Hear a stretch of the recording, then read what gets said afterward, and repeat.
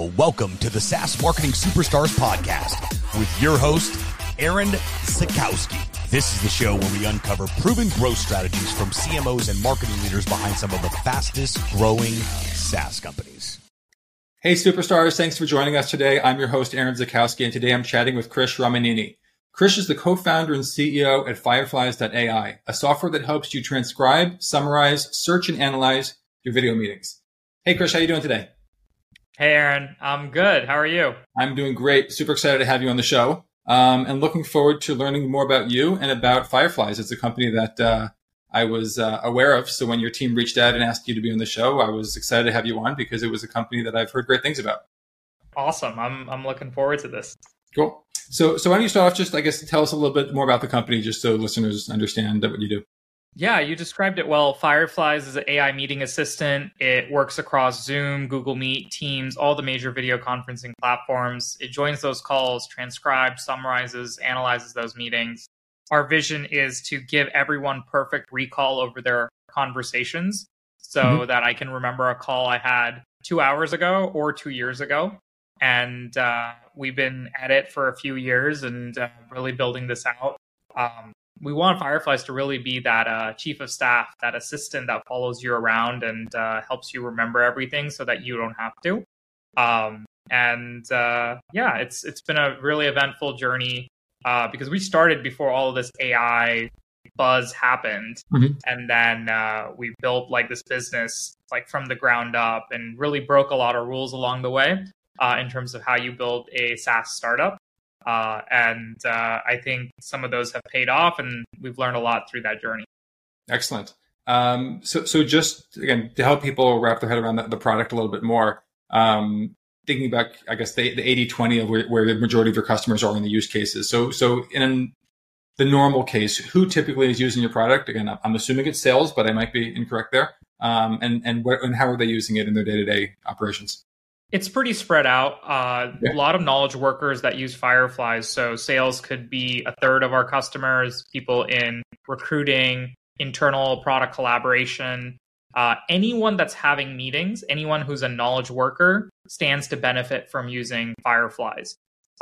So that to us is like, if you're having meetings and you're in the workplace, it's great. And we also recently released a mobile app, which allows you to transcribe in-person meetings. So that opens up a whole avenue of people that are maybe not in your traditional corporate office setting that could also leverage from Fireflies. That sounds super cool. Sorry to cut you off. So how would that work? So if I'm having coffee, face to face with somebody, I put my phone down on the table and it's just kind of recording our conversation. Boom. And then it'll transcribe it, summarize it, create notes for you. One click, you can share it, save it. And then we also have integration. So if you're in sales, like your meetings can be saved into Salesforce, all the notes automatically. It fills out your Salesforce. You can send the notes to Slack. You can push them to like Asana and create like tasks in Asana. So there's a lot of functionality there as well. Awesome. Love it. And before we kind of get into how you've grown the company and your whole story, I know you said you've done some non-traditional SaaS growth tactics. Give us a sense a little bit of where's the company now? Like, when did you launch the company and kind of what level you're at now in terms of maybe, approximate revenue numbers and headcount? Fireflies is launched in January 2020, just a few weeks before the pandemic. Wow. And I think timing wise, it just so happened that after a few weeks, everyone went remote. Everyone wanted video conferencing tools. Before that, we had worked on several iterations, several different products, learned a lot through that journey, but really the founding official launch of Fireflies is January 2020. Today, Fireflies has taken notes for over 10 million people across 200,000 organizations. If you are in the Fortune 500, at least 70 to 80% of Fortune 500, there are people that have gotten notes or invited Fireflies to those meetings. And we've been scaling really quickly in terms of all of this growth. And we basically did this without spending any money on paid marketing. Wow. So that's a great segue into my next question, which is, how did you grow it so quickly in such a short period of time? For us, we wanted product-led growth to be the foundation. Like there are some sales-led founders out there. There are other founders that do different tactics. Mm-hmm. We wanted product to be the beachhead like solution that you lead with. And what I mean by that is that if you have a product that is easy to share, easy to use, there's a natural virality built into meetings, that starts to amplify. So everyone sees Fireflies on a meeting, then they ask, hey, what is this thing? And then they get the notes afterwards, and then they start signing up and start using it. So viral loops and word of mouth and having happy customers that are able to help you evangelize it on, like, you know, when someone just posts, even earlier this morning on Twitter, like, Fireflies has like been a game changer in my work life. That's the sort of like love that helps kind of grow the business. There are some companies too, right? Like that don't have natural viral loops that just grew like wildfire. ChatGPT is one of the best examples. Yep. So I think the best marketing is customer marketing, and when they can be doing the evangelizing for you, it'll help you grow faster. So that was really the secret. Yeah, I mean, it sounds like the classic case of, Dropbox. In the early days, they just had, the virality of sharing. And I have seen Fireflies in many meetings, and you just kind of see it pop up there as the note taker. And it's made, I think that's probably actually how I found out about the company in the first place, is seeing that and then Googling to say, like, what is that thing? So yeah, I love that. So beyond that natural product-led, virality of the product, what else have you guys done? I think you mentioned earlier before some influencer marketing and other things you guys might have done. Yeah, so we started with that as like our foundation, and then we started working with different partners, especially like we're on so many different app stores for integration. So discoverability is really great, where you go to the HubSpot app store or Salesforce or any of these other places, you naturally get to see Fireflies. We've also had some work done where we partnered up with folks that were influencers in this traditional sense, that we would say like, hey, try this product out. If you like it, we'd love for you to share it. And so there's just a lot of that organic influencer marketing, micro influencers, people in AI. There's this huge wave, like people talking about what are the top AI LLM based startups, these like Gen AI companies, and Fireflies would usually routinely make those lists, and that helped ignite the fire and get people to learn more about Fireflies. So we would see like there are times when someone makes a LinkedIn post or Twitter post, and they mention Fireflies, or they write like a nice product description about it. And then we said, okay, let's continue to engage with the community. Notion's done a wonderful job of this, where they built communities on like Reddit, on LinkedIn, on Facebook groups, and helped these ambassadors do really well. And we have some similar like goals in terms of community building, which has been really helpful in getting customers to like be those strong evangelists that we want from them to be. That's great. It sounds like you've built an incredible product, and then on top of that, you've benefited from, I guess, two big waves that you just had. Well, maybe good timing, or maybe just brilliance. I'm not sure. Maybe a little of both, in terms of both launching right before COVID, that everybody was going virtual on their meetings, and then secondarily being an AI-based tool recently, where that's just kind of been the big buzz, and you're a leader in that space as well now. So Fireflies had definitely some of these waves. There are, I think, some core areas that make this technology even possible today. One is the transcription became incredibly better. Like the cost went down, quality went up, and you could do it at scale. Before, if you wanted to transcribe a 1 hour meeting, you'd have to pay $1 per minute. So almost $60, right? Yep. With Fireflies, you are essentially getting 6 months of subscription with like that sort of price point now, and almost unlimited video conferencing calls that you can capture. The other powerful piece of that, so that was the enabler, right? Like, hey, This transcription technology can actually be used.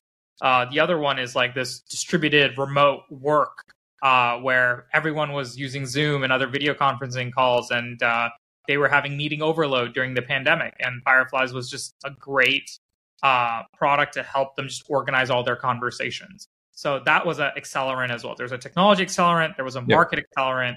And now with this Gen AI acceleration, it's both, again, a tech as well as a market awareness thing. People realize like what Fireflies promised is actually being delivered thanks to these GPT functionality that makes the summaries incredibly accurate, where the AI can do very human-like things. And that just blows people out of the water that technology can do that. And that took a long time. And you had to have belief that the market and technology was going to be there. And in fact, I always like to say that the companies that come after a wave, like has started, are actually usually missing it. They're like last to get on the bus. The companies that come way too early may not survive long enough to ride the wave. And then there's this weird period in time where you're early and it's painful, but you are there to catch a wave that like the timing works out well. And so the first couple of years of Fireflies, I can tell you, was really difficult because can this technology actually work? Can it actually scale? Is it a new product category? How do you market that category? Like, how do customers adopt that? How do you make the pricing and unit economics work to the point where, okay, this works, people want to buy it and people want to use it, and it can scale. So there's so many different elements to it. You have to just keep chipping away at it. Yeah. I know when we started, there were like probably dozens of companies that tried to do this that ended up quitting because it's just so difficult of a problem. Simply because you're saying the technology wasn't there when they started, and just being able to hang on long enough for the technology to evolve fast enough for you to. And the cost structure, it's really expensive to do what we do at scale. Mm-hmm. And so, yeah, like we are even hearing today, like GitHub has this Copilot that helps you write code. I believe they're charging like $10 per license, but they're losing $20. So it's expensive. AI is expensive. People don't understand like how expensive it is. And this is why some of these companies are raising tons and tons of money to be able to go to market.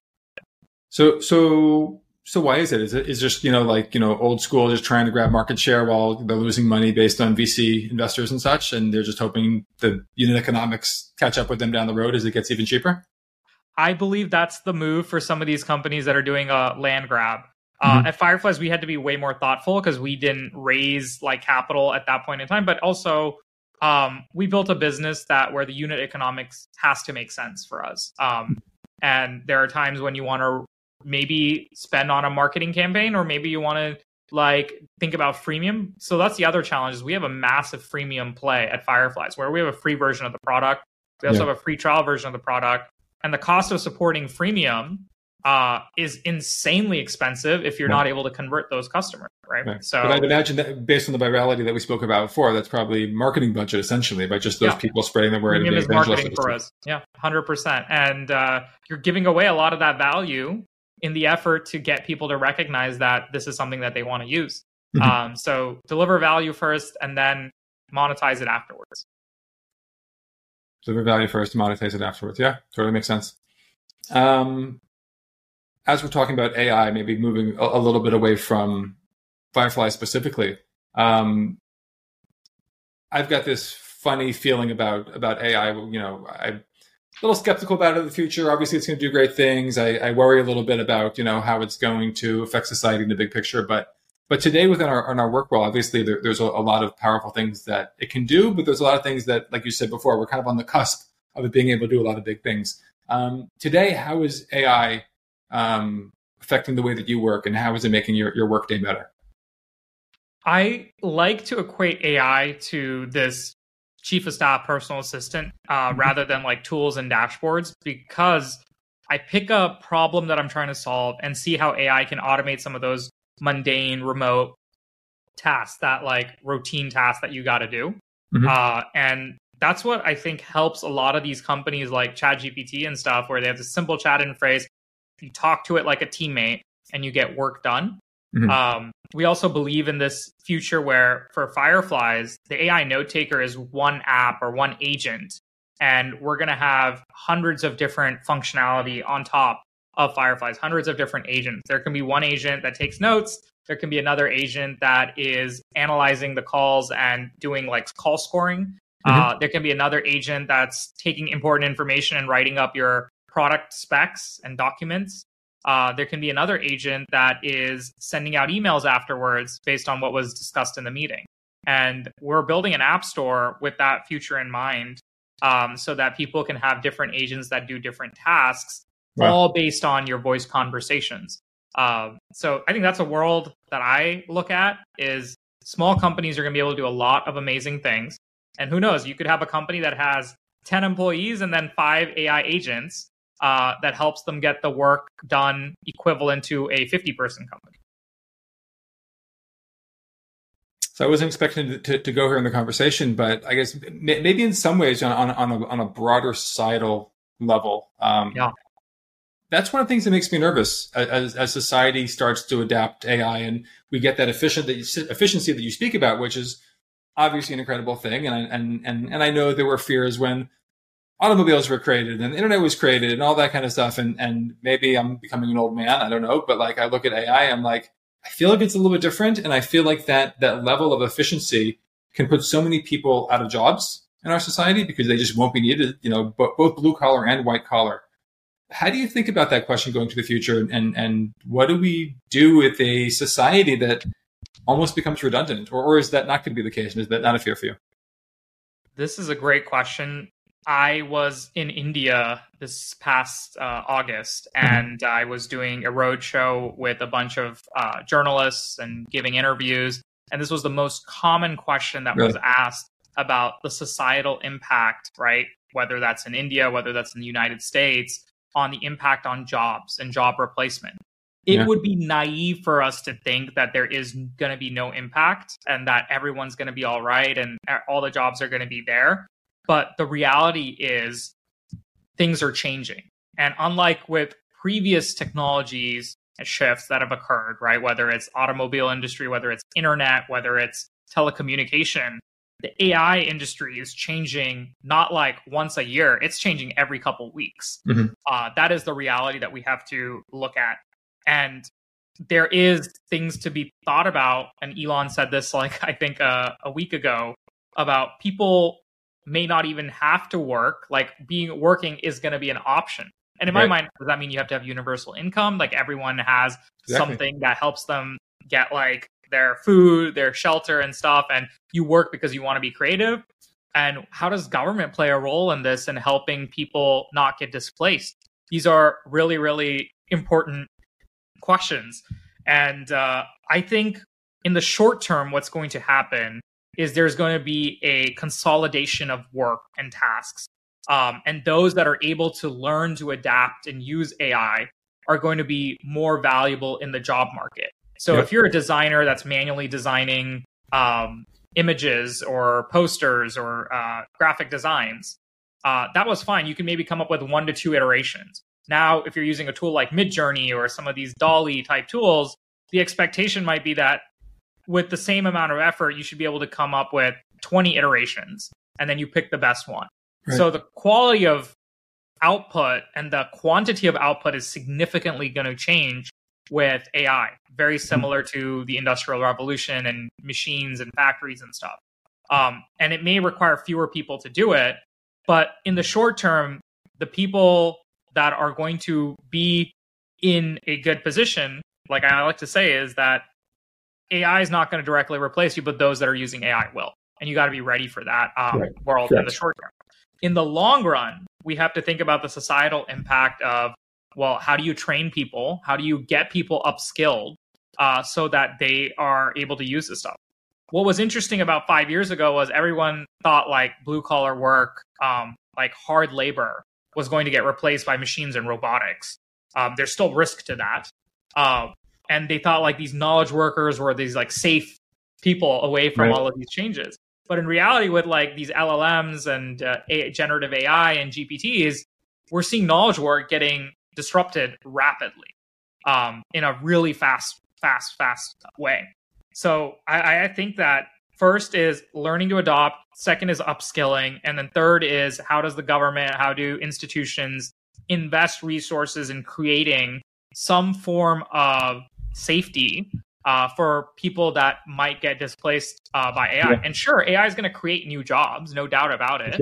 But I also wonder, are those new jobs going to be enough to encapsulate everyone that can take that work up? Yeah, because in the future, every knowledge worker who knows how to use AI will be able to do 10 times the output of, let's say, every one of us smart people here today. Yeah. My last thought on this is that before we had the Industrial Revolution, we had a lot of these industries that were very boutique in nature, very artisan in nature. And everyone was creating like their own unique like goods and services and providing that.